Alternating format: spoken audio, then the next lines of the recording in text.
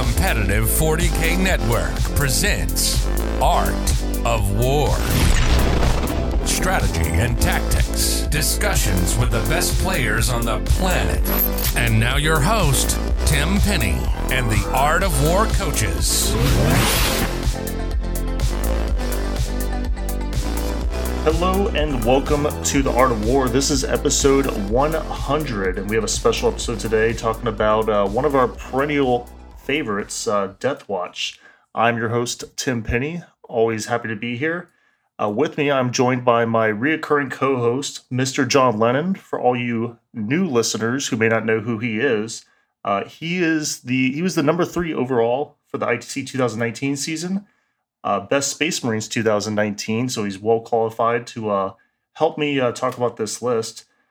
Best Tyranids 2017, winner of Crucible 2019, Iron Halo 2020, Dallas Open 2021.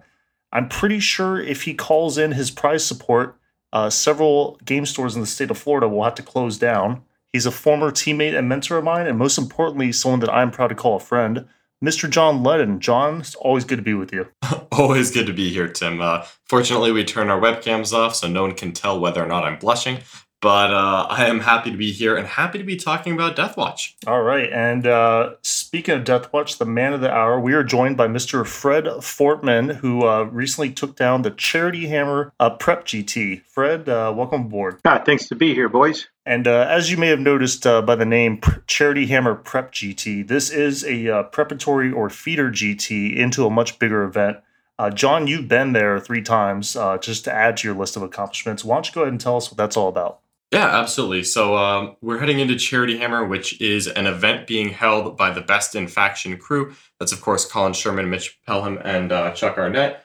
Charity Hammer is basically going to be a very long marathon stream from August 5th to August 8th, where there's going to be 3 separate streams showing off about 200 hours of free, again, 100% free Warhammer content with some of the best players in the United States and North America. This is all for the benefit of a charitable foundation, Child's Play, which is designed to improve the lives of children and teens who are in children's hospitals. I know that's a very close and close to the heart point for a lot of members of the community, including both Tim and Colin, who is running the event. As well, I'm going to be there. Tim's going to be there. As a matter of fact, Fred is going to be there since he won the feeder GT.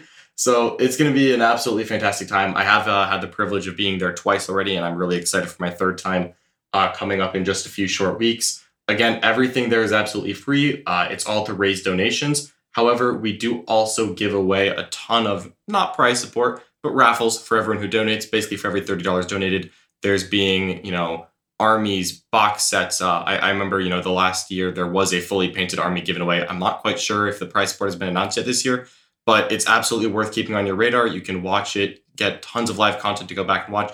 Again, some great players from around, North America are going to be playing, such as myself, Nick Nanavati, Brad Chester, Alex McDougall, Colin Sherman, Jim Vessel, Jaime Paris. There's a whole list on the website, charityhammer.com. It's an absolutely great thing to put on your calendar and to keep an eye on. All right, well, let's transition from that and get right on into the show. Let's talk about Death Watch. First things first, Fred, why don't you just give us a quick rundown of what's in your army list? The current army list will have a Primaris captain with a storm shield, the relic Dominus Aegeus, so give a 5+ invulnerable save to the units within 6 inches. He will have the Warlord trait Nowhere to Hide to remove cover from any target that I want. Also have the Warlord trait Rights of War to give the Dreadnoughts who are coming up later objective secured. We'll have a Primaris Tech Marine who will be the chief, so he can repair the Dreadnoughts. We'll give him the relic, the Tome of Ectoclades, to pick a data sheet and say you're not on the table anymore by rerolling all wounds against it until my next turn. The Primaris Tech Marine also has the Brilliant Strategist Warlord trait. He steals it from the Dark Angels. I think I have him painted up as a Salamander too, but he's got the Warlord trait from the Dark Angels. To move a core unit, back down to Devastator Doctrine if my whole army is in the Tactical Doctrine. And the 3rd HQ is Firstborn Librarian, because I just didn't have the 5 points to make him a Primaris. He will have the relic, the Vorkin Pattern Auspicer, to give +1 to hit to units with fly. When I shoot units with fly, he will give them the +1 to hit. He also has a couple psychic powers that the Death Watch have. One will give 5+ feel no pain to a unit, an infantry unit, and the other one will be you kind of get 3 abilities you get, all at once. You Overwatch on a 5+. You are +1 to hit in combat, which is really what I want it for. And the third one is you always fight first, which scares people, but they usually just end up charging that unit, picking them to go first. Then there are 2 Redemptor Dreadnoughts with the Plasma Incinerators, Onslaught Gatling Cannons, and Icarus Rocket Pods with Stormbolters. There's also 2 Relic Contemptors, which are in every Space Marine list, that have 2 Twin Volkites. Then I get down into my 4 Proteus kill teams. These are the firstborn kill teams. 2 of them have 5 walking veterans with 2 storm shields and Deathwatch bolters.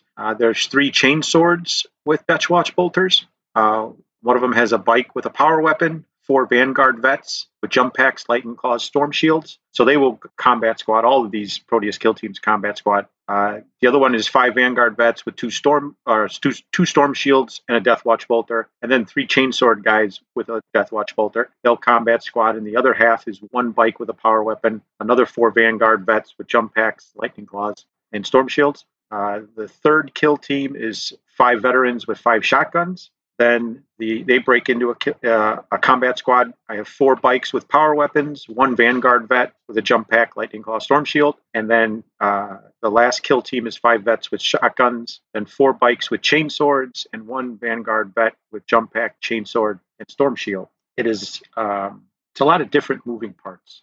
Yeah, it sounds like it. Obviously, Deathwatch don't always follow the traditional Space Marine unit structure, since obviously they have those wonderful, diverse kill teams. But what it basically sounds like to me is that you've got 3 good support characters that are chock full of relics and warlord traits to make the army work, 4 dreadnoughts who are dreadnoughts and are very good at their job, and then you have about 40 veterans split up among 4 units of 10 that look like they could combat squad into perhaps 8 units of 5 should the situation call for it. Absolutely. They will always combat squad into the 8 units of 5 because they have very specific roles. A single kill team will have 5 walking guys, and I like to say 5 fast movers, usually a combination of bikes and Vanguard vets with jump packs that are moving 12 to 14 inches. Then the 5 walking vets who are in the same unit, they only move 6 inches. It's very hard for them to keep up. While a lot of the stratagems and psychic powers would be great to work on the full 10-man squad, they're just not staying together. They have very specific roles that they do.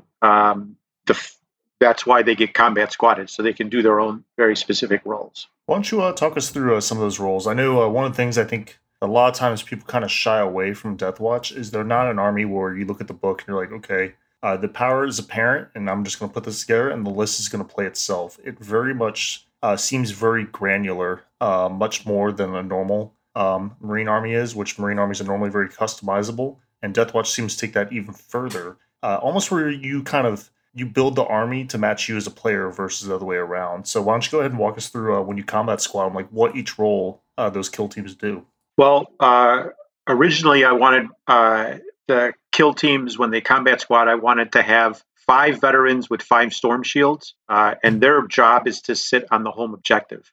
Just where working points, storm shields are 5 points each in the Deathwatch kill team, and so when I need points from something else, storm shields start to get removed. So they've gone from 5 storm shields in a combat squatted unit to just 2 storm shields. But their job is still the same. Their job is to sit back on the home objective. With 2 storm shields, they can't be taken out by nonsense that can deep strike in the backfield. Even indirect fire, when you see it nowadays, mostly the Eldar indirect fire is what you'll see. They don't get picked up as fast because of those storm shields. So really, the more storm shields I have, the stronger my home field objective will be, because usually they'll get left behind by the rest of the army, and they'll need to survive on their own. So only something fairly significant could deep strike in and really threaten them. The chain swords are there because they're free, and I just didn't have any more points for storm shields. But the chain swords make each one of the Death Watch veterans 3 attacks each before angry charge, before the +1 for being charged. So in a fight, those chainsword guys are all 4 attacks each, and there's 3 of them. So they can put out a lot of damage. And then just the basic Death Watch bolter, which is free for them, is still a significant weapon. You have the option for ammunition, which will increase the range by 6 inches and add an extra -1 to AP, which is on top of any doctrine bonus that they might have. You have the option of just +1 to wound a non-vehicle target, which is also something that can surprise people, and +1 damage is another option. You can't take all the options together. You have to pick which one. It's not very many games where the 2 units that I have of this, the 2 combat squatted storm shield units, it's not very many games where I have them planned out to really do damage. They're more of a plinking, opportunistic damage. Their main job is to hold the backfield objectives. If there's 2, or if there's just one of them is going to hold it, and the next one is going to move up to the next closest one, or act as a poor man's bodyguard for the characters. Then there's 2 shotgun teams. Originally, I'll be honest, I was put onto the shotguns by the work of Mr. Lennon here and Mr. Harpster from the Art of War. They were very proud of the shotguns. I was able to see a Twitch stream of John in his final matchup against Dark Eldar in the GT that he won with his Death Watch, and the work of the shotguns themselves. And I didn't have points for more storm shields, which is what they would have originally been, just more durable units that are OBSEC to hold stuff. So if the choices were either chainsword and bolter or shotguns, I made them shotguns. In theory, they could work pretty well against a lot of 2 wound models that I run into, because one of their profiles is a 2-shot at 12 inches, 2-shot strength 4, -1 AP, 2 damage gun. So that's 10 shots that are 2 damage each. Still working on that, because usually things, they don't get where they need to go very often. Another valuable tool that their shotguns can have is a 8-inch flamer, which is all these profiles for the shotguns are assault weapons. So you can move up, advance, and then still use the flamer damage. And then, their general job is midboard. So they'll walk up with the Dreadnought Castle. They're kind of the second wave. They'll kind of be in front of the Dreadnoughts. They'll be the second wave after the fast movers go in, kind of just cleaning up stragglers, being a protective netting around the Dreadnoughts in case something scary is coming for them, and just reaching out to objectives because they are OBSEC.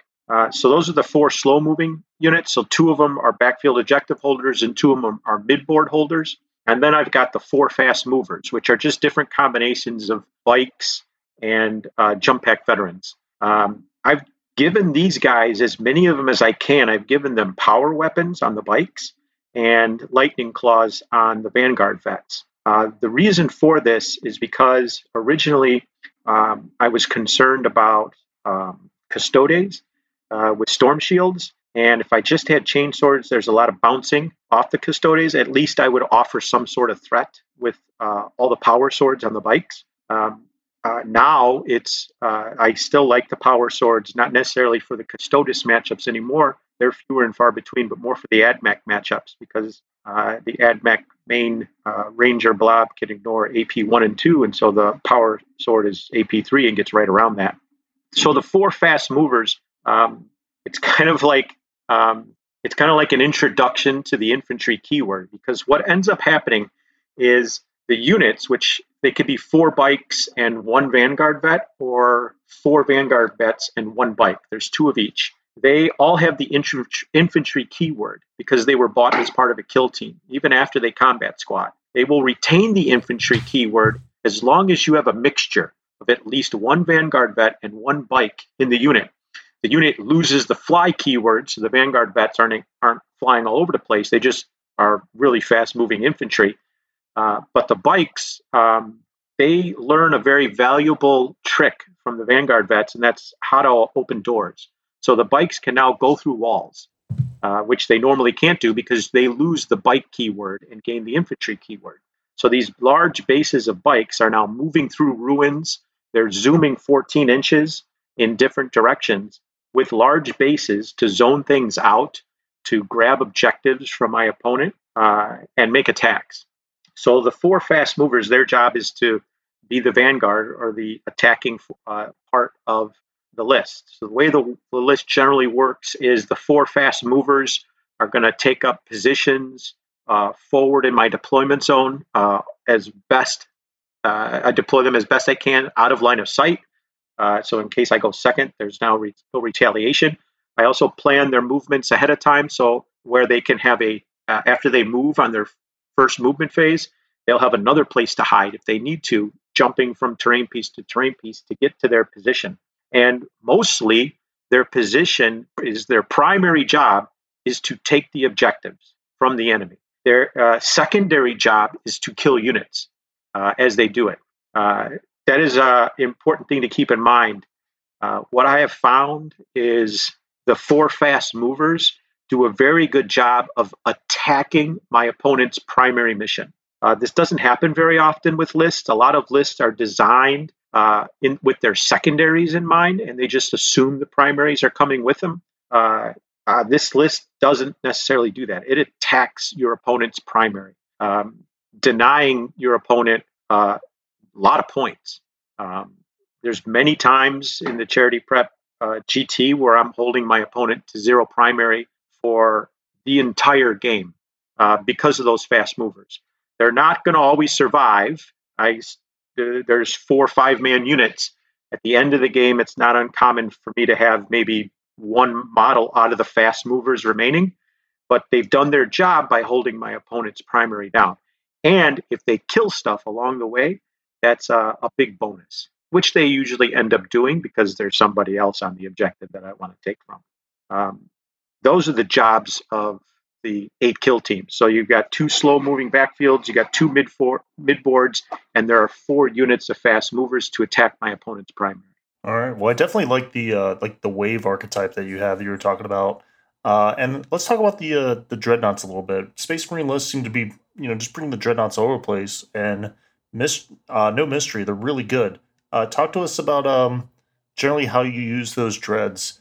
Especially like mid and late game when things start to get a little bit scrappy, like rounds like 4 and 5, and then just generally the role they fill in your list. So when the Deathwatch Codex first came out last late fall, winter, I picked up 2 twin Volkite Contemptors from Forge World when they were still there, because I wanted to pair that with the Tome of Ectoclades for rerolling against the datasheet.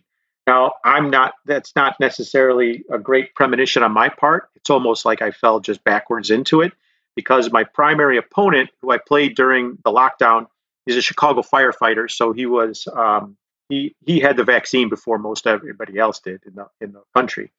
My primary opponent played a lot of Death Guard, and he just repeated the Blight Lord Terminators over and over again. It was either them or Poxwalkers, just millions of them. So I kind of needed the Volkites to get rid of the Poxwalkers and the Volkite and the Death Guard Terminators for me.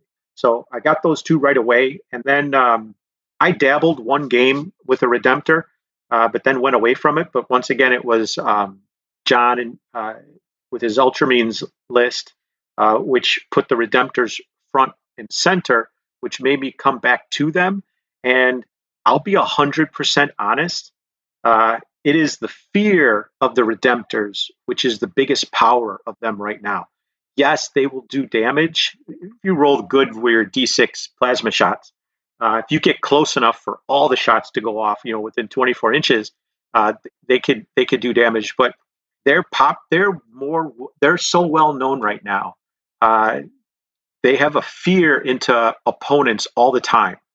So what they end up doing more often than not is moving out, exposing themselves with the Primaris Captains Dominus Aegeus. They have a 5+ invulnerable, and they drawing fire to them and away from the 4 fast-moving kill teams.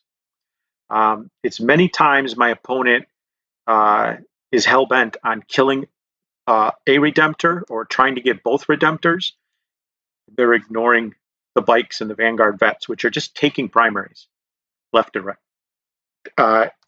But to be honest, left to their own devices, they will rack up damage. So they become a mobile fire base, which begins to move up 8 inches a turn. If my opponent has strong shooting coming back at me, I'll try to use the angles as best I can.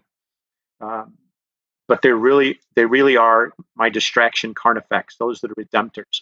The Contemptors with the two twin Volkites, their biggest role is to clear hordes.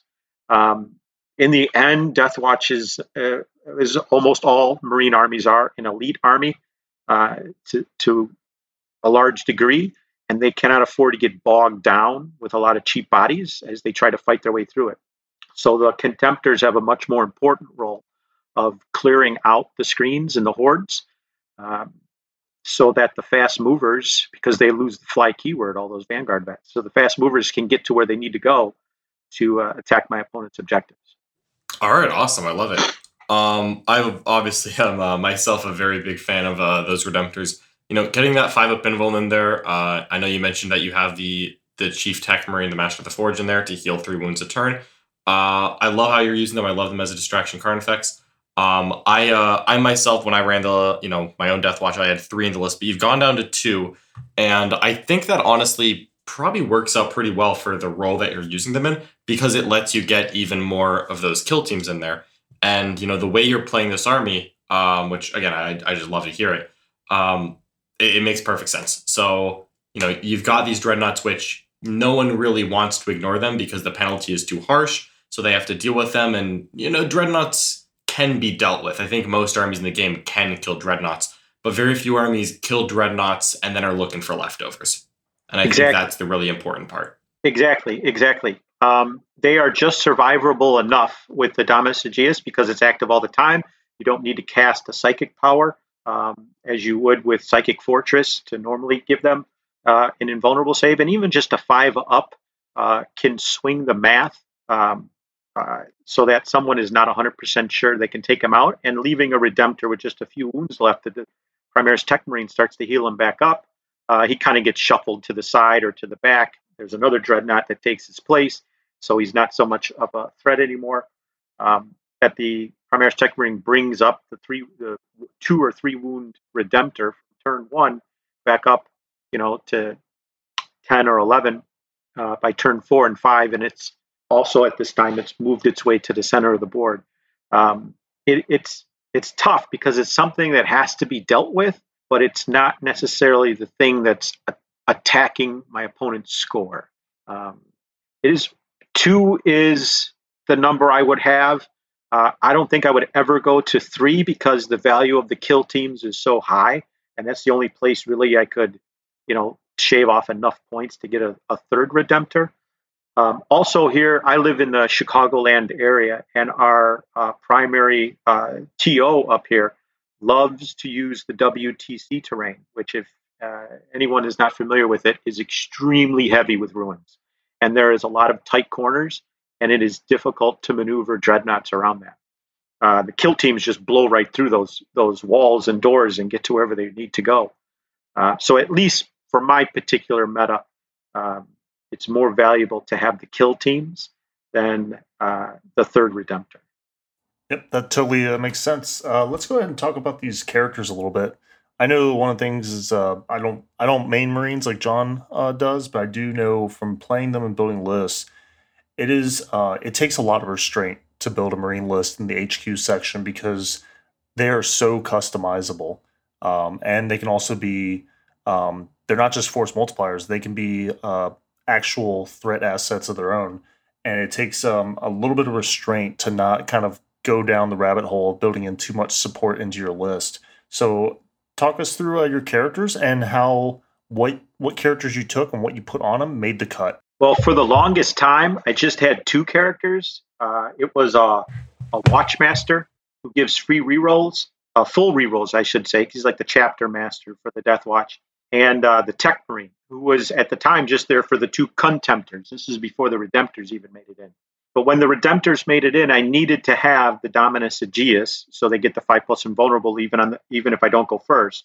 There was some work with taking a company champion who's the cheapest way to get the Dominus Aegeus relic in.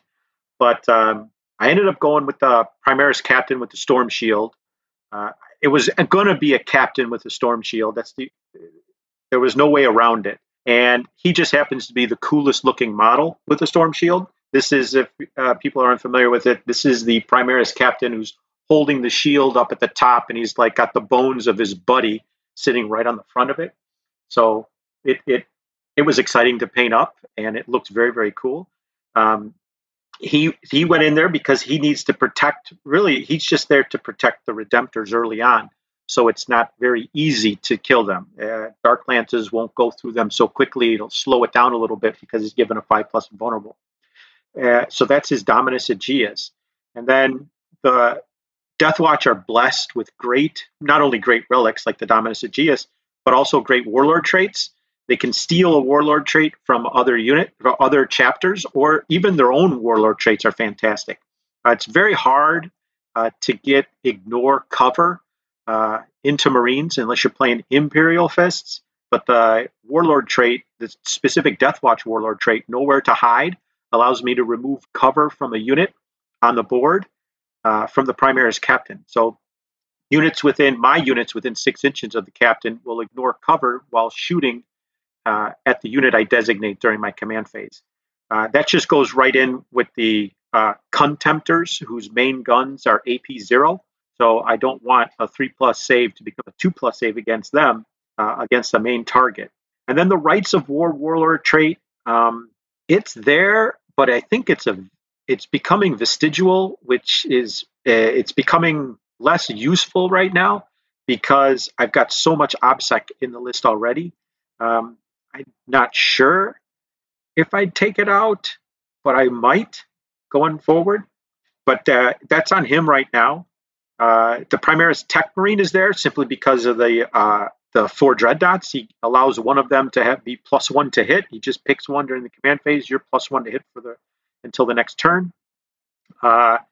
Somebody needed to have the Tome of Ectoclades, and that allows me to pick one data sheet to reroll everything against for a turn.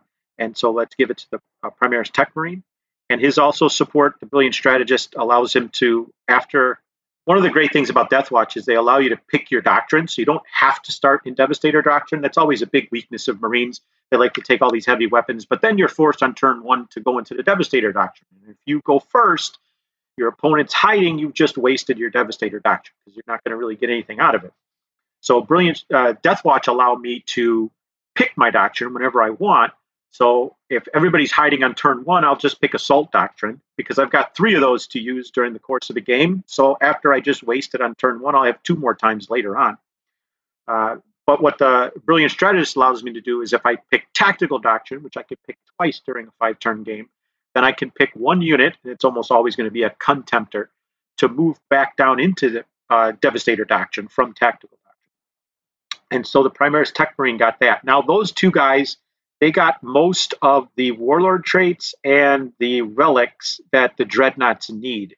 And they most often spend the time with the Dreadnought. The Librarian was the most recent thing that I've changed. Based off of John and Jack's Deathwatch list from the Atlantic City Open, because this list kind of an amalgamation of my older list with their list. There was a lieutenant in there as the 3rd HQ.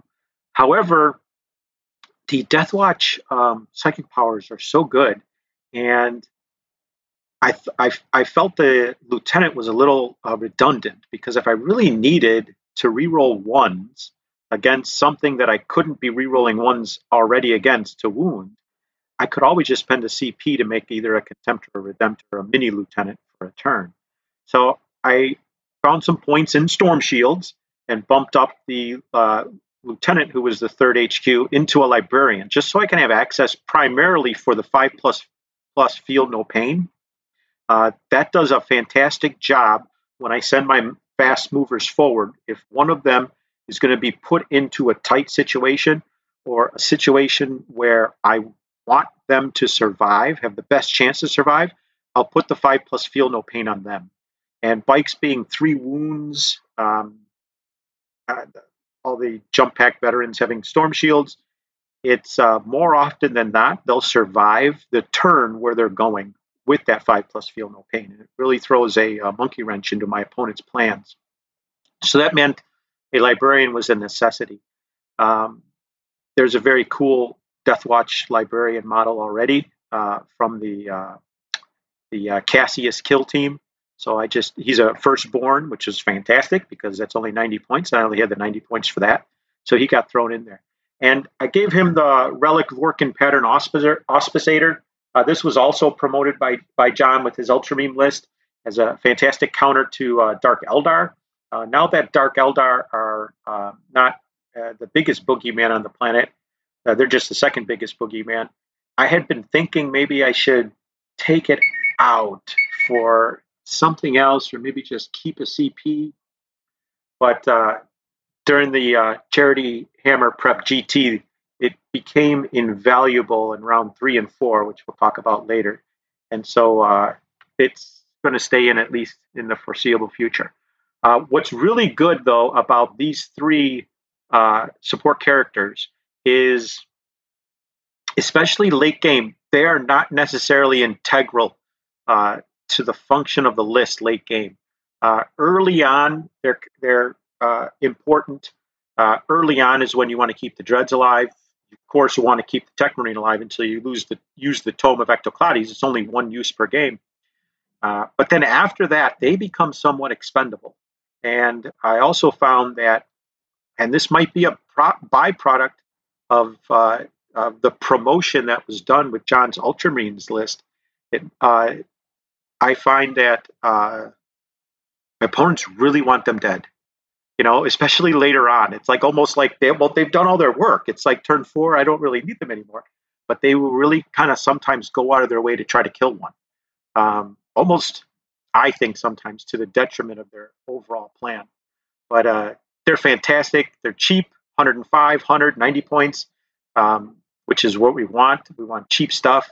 And they could be expendable in the late game, which is fantastic. All right. Well, that's kind of all my questions. John, what do you think? Yeah, I actually did have a couple of questions I wanted to work for. So we've talked a lot about how this list plays on the battlefield, and again, I love it. But I did kind of have some questions about your own scoreboard. You talked about how your plan was to limit your opponent's primary. These Proteus kill teams, they sound absolutely fantastic for that. You've got, Dread Knights laying down the firepower, forcing your opponent to, to really, keep their heads down while the kill teams come in, touch those objectives, and make life miserable for the opponent. What secondaries do you normally find yourself playing with? And then you mentioned, dropping Rites of War. What's your game plan usually for holding primaries? So first to secondaries, what do you normally find yourself taking? So for secondaries, I almost always taking Raise the Banners High. Because I have basically 8 5-man units, which are all OBSEC. It is usually more than double the number of OBSEC units, natural OBSEC units that a regular Marine Army would have. They do a fantastic job of holding objectives, taking objectives, so on and so forth. So Raise the Banners High because bikes getting the infantry keyword now can raise banners. So moving 14 inches, it is not too difficult to place them in a position where on turn 1, I can move them out to their 14 inches. That's not with an advance. They just move that far. And one bike reaches the objective, he just puts a banner on it right there. So that's taken a lot. Then it comes down to my opponent's army because Deathwatch have a couple of unique secondaries, which are very dependent on your opponent's army. One of them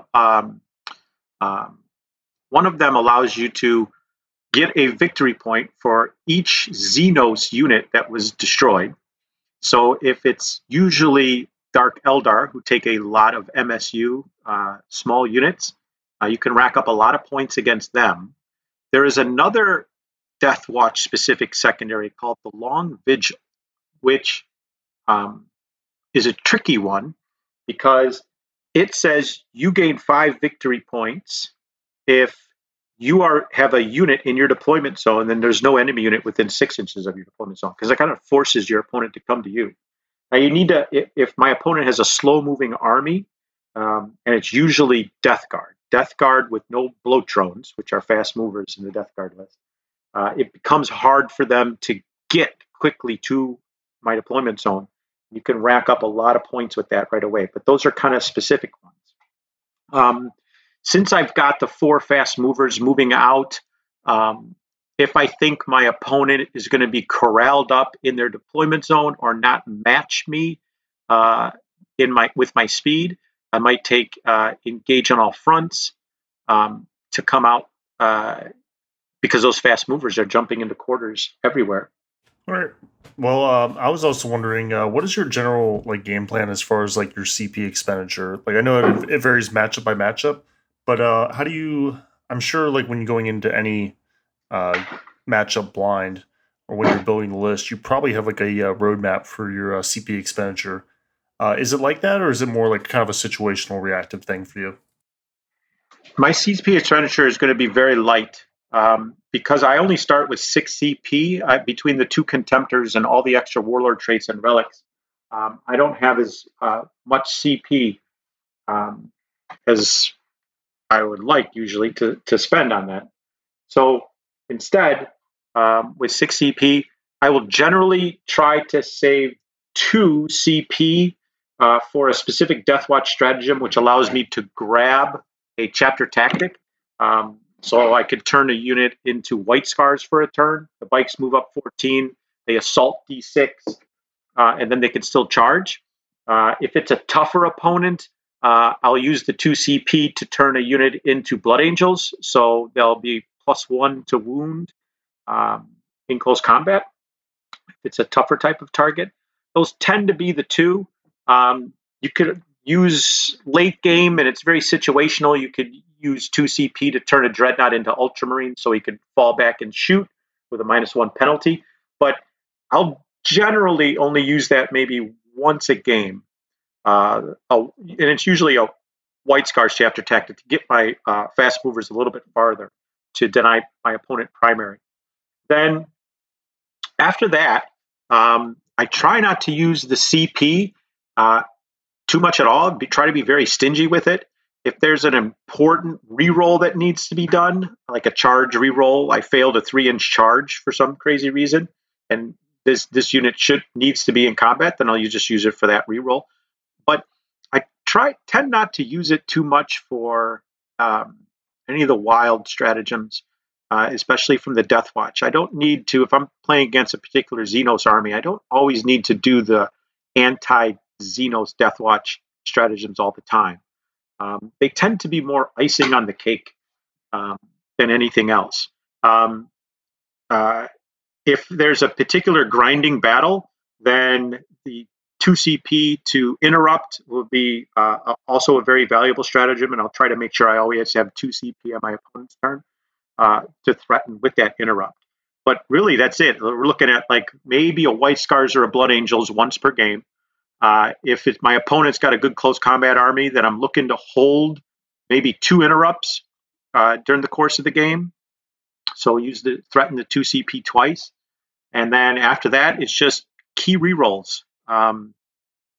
If I've only got 2 wounds left on my librarian and he perils and I really need him, then we'll reroll that. But if he's got 4 wounds and he perils, he probably just takes the D3 mortal wounds, and I'll try to save it for the next time. So I try to be real stingy with that. What I found is, guys had mentioned earlier about Death Watch. Me and the Death Watch go back to 7th edition, and that's when a lot of the new kit was introduced. And it was not very popular. It wasn't very strong back then. But I started collecting a lot of the models in the boxes. And what I have found is a lot of old-time Death Watch players, probably the majority of the Death Watch players, even that play today, they really like the bells and whistles and toys of Death Watch. So they love the Infernus bolt gun. They love the frag cannons. They love the Terminators that can be in your troop squads that have 3 missile launchers in a 5-man squad. They'll put the heavy thunder hammers on these walking veterans. It's all like basically all the flash and the flare, and that tends to be a little bit of a trap. Points wise, it diminishes your resources that you can have in your list. And I think that also some of the stratagems for Deathwatch are along that similar vein. I don't think I always need to have the Necrons just reanimate on a 6, unless it's really important. But you don't have to keep having that go off over and over again. The Overwatch on Orcs, and if you kill 1, then it's -2 to their charge. That doesn't always need to be played every single time, because that'll suck up through your CP real fast. And I think it's more important that the CP acts as a support to what your army is doing, as opposed to the CP becomes the strategy that you need to do. Like, I need the CP to do this stratagem because that is my strategy. I think that's a little bit more dangerous than just allowing the CP to be a support to what your army is already doing. Absolutely. One of the things that I found in my own explorations with Deathwatch was that we, by definition, once you start taking Contemptors with a -1 CP tax, and then, of course, such a great, wealth of relics and warlord traits, I found that we had to play the army without any mandatory stratagems. And once we started playing without mandatory stratagems, we actually had extra CP, even though we didn't have many to start with. And it became wonderful where all of these, stratagems became situationally useful, and we kept them in our minds, but it was never the plan. And, that was really nice, for both myself and Jack, as we were playing Deathwatch. So it's really cool to hear that you kind of, you arrived to that, that same mentality. And I love the way you use it, honestly. It's a lot of it. I'll be honest with you. A lot of it is just almost the threat of the stratagem. I mean, you let your opponent know that, hey, I can do this. For you Eldari players, I can turn off all negative to hit modifiers. But you don't necessarily are going to use it. It'll change their behavior and it'll change their tactics just knowing you have it in the back pocket. I love it. My one CP question for you would be that you talked a little bit about how Deathwatch has a lot of mechanics to manipulate their doctrines. And, I know you specifically called out how Deathwatch cycled through them at a different pace than everyone else. And then, of course, the Brilliant Strategist Warlord trait. Do you ever use either of the stratagems to manipulate doctrines with the Deathwatch? So there's a 1 CP stratagem to put any Deathwatch unit into any doctrine that you want. If I think, like in the Charity Hammer prep, I think in 5 games I used it 1 time. It would be used early. The game is tight, and I really needed it. But then when it starts to snowball, at least for my list, when it starts to snowball, it gets into later rounds. I shouldn't say snowball. Then usually after turn two, right after turn 2, the list turns on a dime, and it goes from being a shooting list to a close combat list. By then, the kill teams are the fast movers are well into the enemy's lines, and it becomes a close combat battle, with dreadnoughts coming up behind almost to sweep through if they make it as the final close combat attack. So if the 1 CP stratagem to put them into anywhere, if that's going to be used, it's going to be used on turn 2 if I guessed wrong with my doctrines. And I think that only happened 1 time where I needed to use it on turn 2. I mean, it's always nice to have in the back pocket, especially if somebody puts more things in reserve, really heavy things in reserve. Nice to have it in the back pocket, because it's just one extra resource that Deathwatch have to manipulate doctrines. And you don't always have to put it onto the Contemptors either. It could go onto the Chainsword fast mover unit to make them all AP2, just turn them into tackle or assault doctrine for a turn. That's quite potent in and of itself. I love it. Honestly, that's actually super interesting to hear your answer, because if I'm being honest with you, in my tournament with them, I probably used that stratagem 2 or 3 times a game, where I would use it to keep my Contemptors just running through Dev Doctrine And then occasionally I would, when I was actually in Dev Doctrine, I would go ahead and, tap a bike squad into Assault or Tactical Doctrine just to get a little bit extra firepower out. But honestly, the way you're describing, how you're playing the army, it does make sense not to use it. Our lists, I think, were fairly similar, but I really like hearing how you played the army because there are some differences in play style. And that really speaks, to me, to the flexibility of Death Watch, where we have, you can take lists that, have very similar elements, but just the way you use your options, the way you play the game and play the army, the list can, very quickly change to fit that. You can change to suit what you're trying to do because Death Watch are just inherently such a flexible Marine army. Yeah.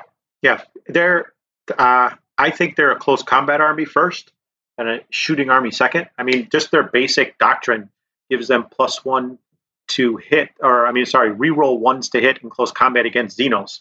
Now, I'm not always fighting against Xenos, but if it's Chaos, just the basic Marine stratagem for Chaos is reroll all hits in close combat. So they can fall back on that one also. A stratagem that if I'm playing against Xenos, and with the Orc Codex just coming out and Dark Eldar was just released recently, there's more and more Xenos on the table. But Death Watch stratagem, which I used more than even the Doctrine Manipulation, was the +1 to the attack characteristic of everybody in a unit. So Kill Team goes from having 16 attacks to 21 attacks. With that, this is just a 5-man kill team. They all get +1 attack. It's against Xenos, but they're becoming a little bit more popular. So I'm starting to lean on that a little bit more. All right, I love it. I think that was all the questions that I had for part 1. Tim, did you have anything else you wanted to add on? No, I think that's it. I think that was an excellent part 1.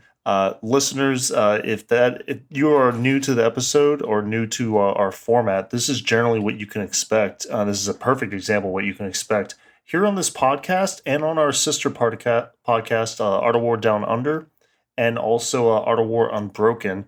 And most importantly of all, the War Room, where we have coaches such as John break down almost every single army via streams and clinics in the manner you just heard, and really ask these meaningful, deep, insightful questions, and then also play stream matches. So if that sounds good to you, you can go over to artofwar.com, sign up for the War Room, and sign up for our sister podcast, and sign up for part 2 of this podcast, where we're actually going to go deep dive into the matchups, and Fred's going to give us his thoughts and answer some questions about all the pretty much all the meta matchups, and then maybe some of the matchups that we don't see as often. So Patreons and Art of War subscribers, we'll see you over there, and hopefully we'll see a few of you new listeners as well. All right. Before we jumped out, Fred, did you have anything else that you wanted to plug or anything to mention? No, just I have been. This will be my first time going to Charity Hammer, but I was a full participant in my basement watching all the games. The last 3 times they had it. They had it once during COVID, but it was only local people. And then it was the 2 other times that John had gone. And I remember him, I think it was your first year when you broke out the Valkyries in the Gene Stealer cult. And I mean, I'm just sitting on Twitch watching it, and I'm, the Twitch comments are like, what the hell are these? And then you just light up, your opponent with them. And it's like, all of a sudden, I think I see everybody clicking over to Forge World to get these things all of a sudden. But it's a great show. It goes on all the time. And the first year I won an Army Painter box, 50 paints. It was fantastic. They just send it right to your house. It's a good time, and it's very knowledgeable, and the opponents are enjoyable to watch. So Charity Hammer, first week in August, you should definitely check it out. Awesome. Right. Well, thank you so much for coming on, Fred. It's been a pleasure. Yeah, right, thanks. Talk to you guys soon. Like what you just listened to? Check out Art of War Down Under, where we break down armies and new rules. TheArtOfWar40k.com. This episode was brought to you by the Competitive 40K Network.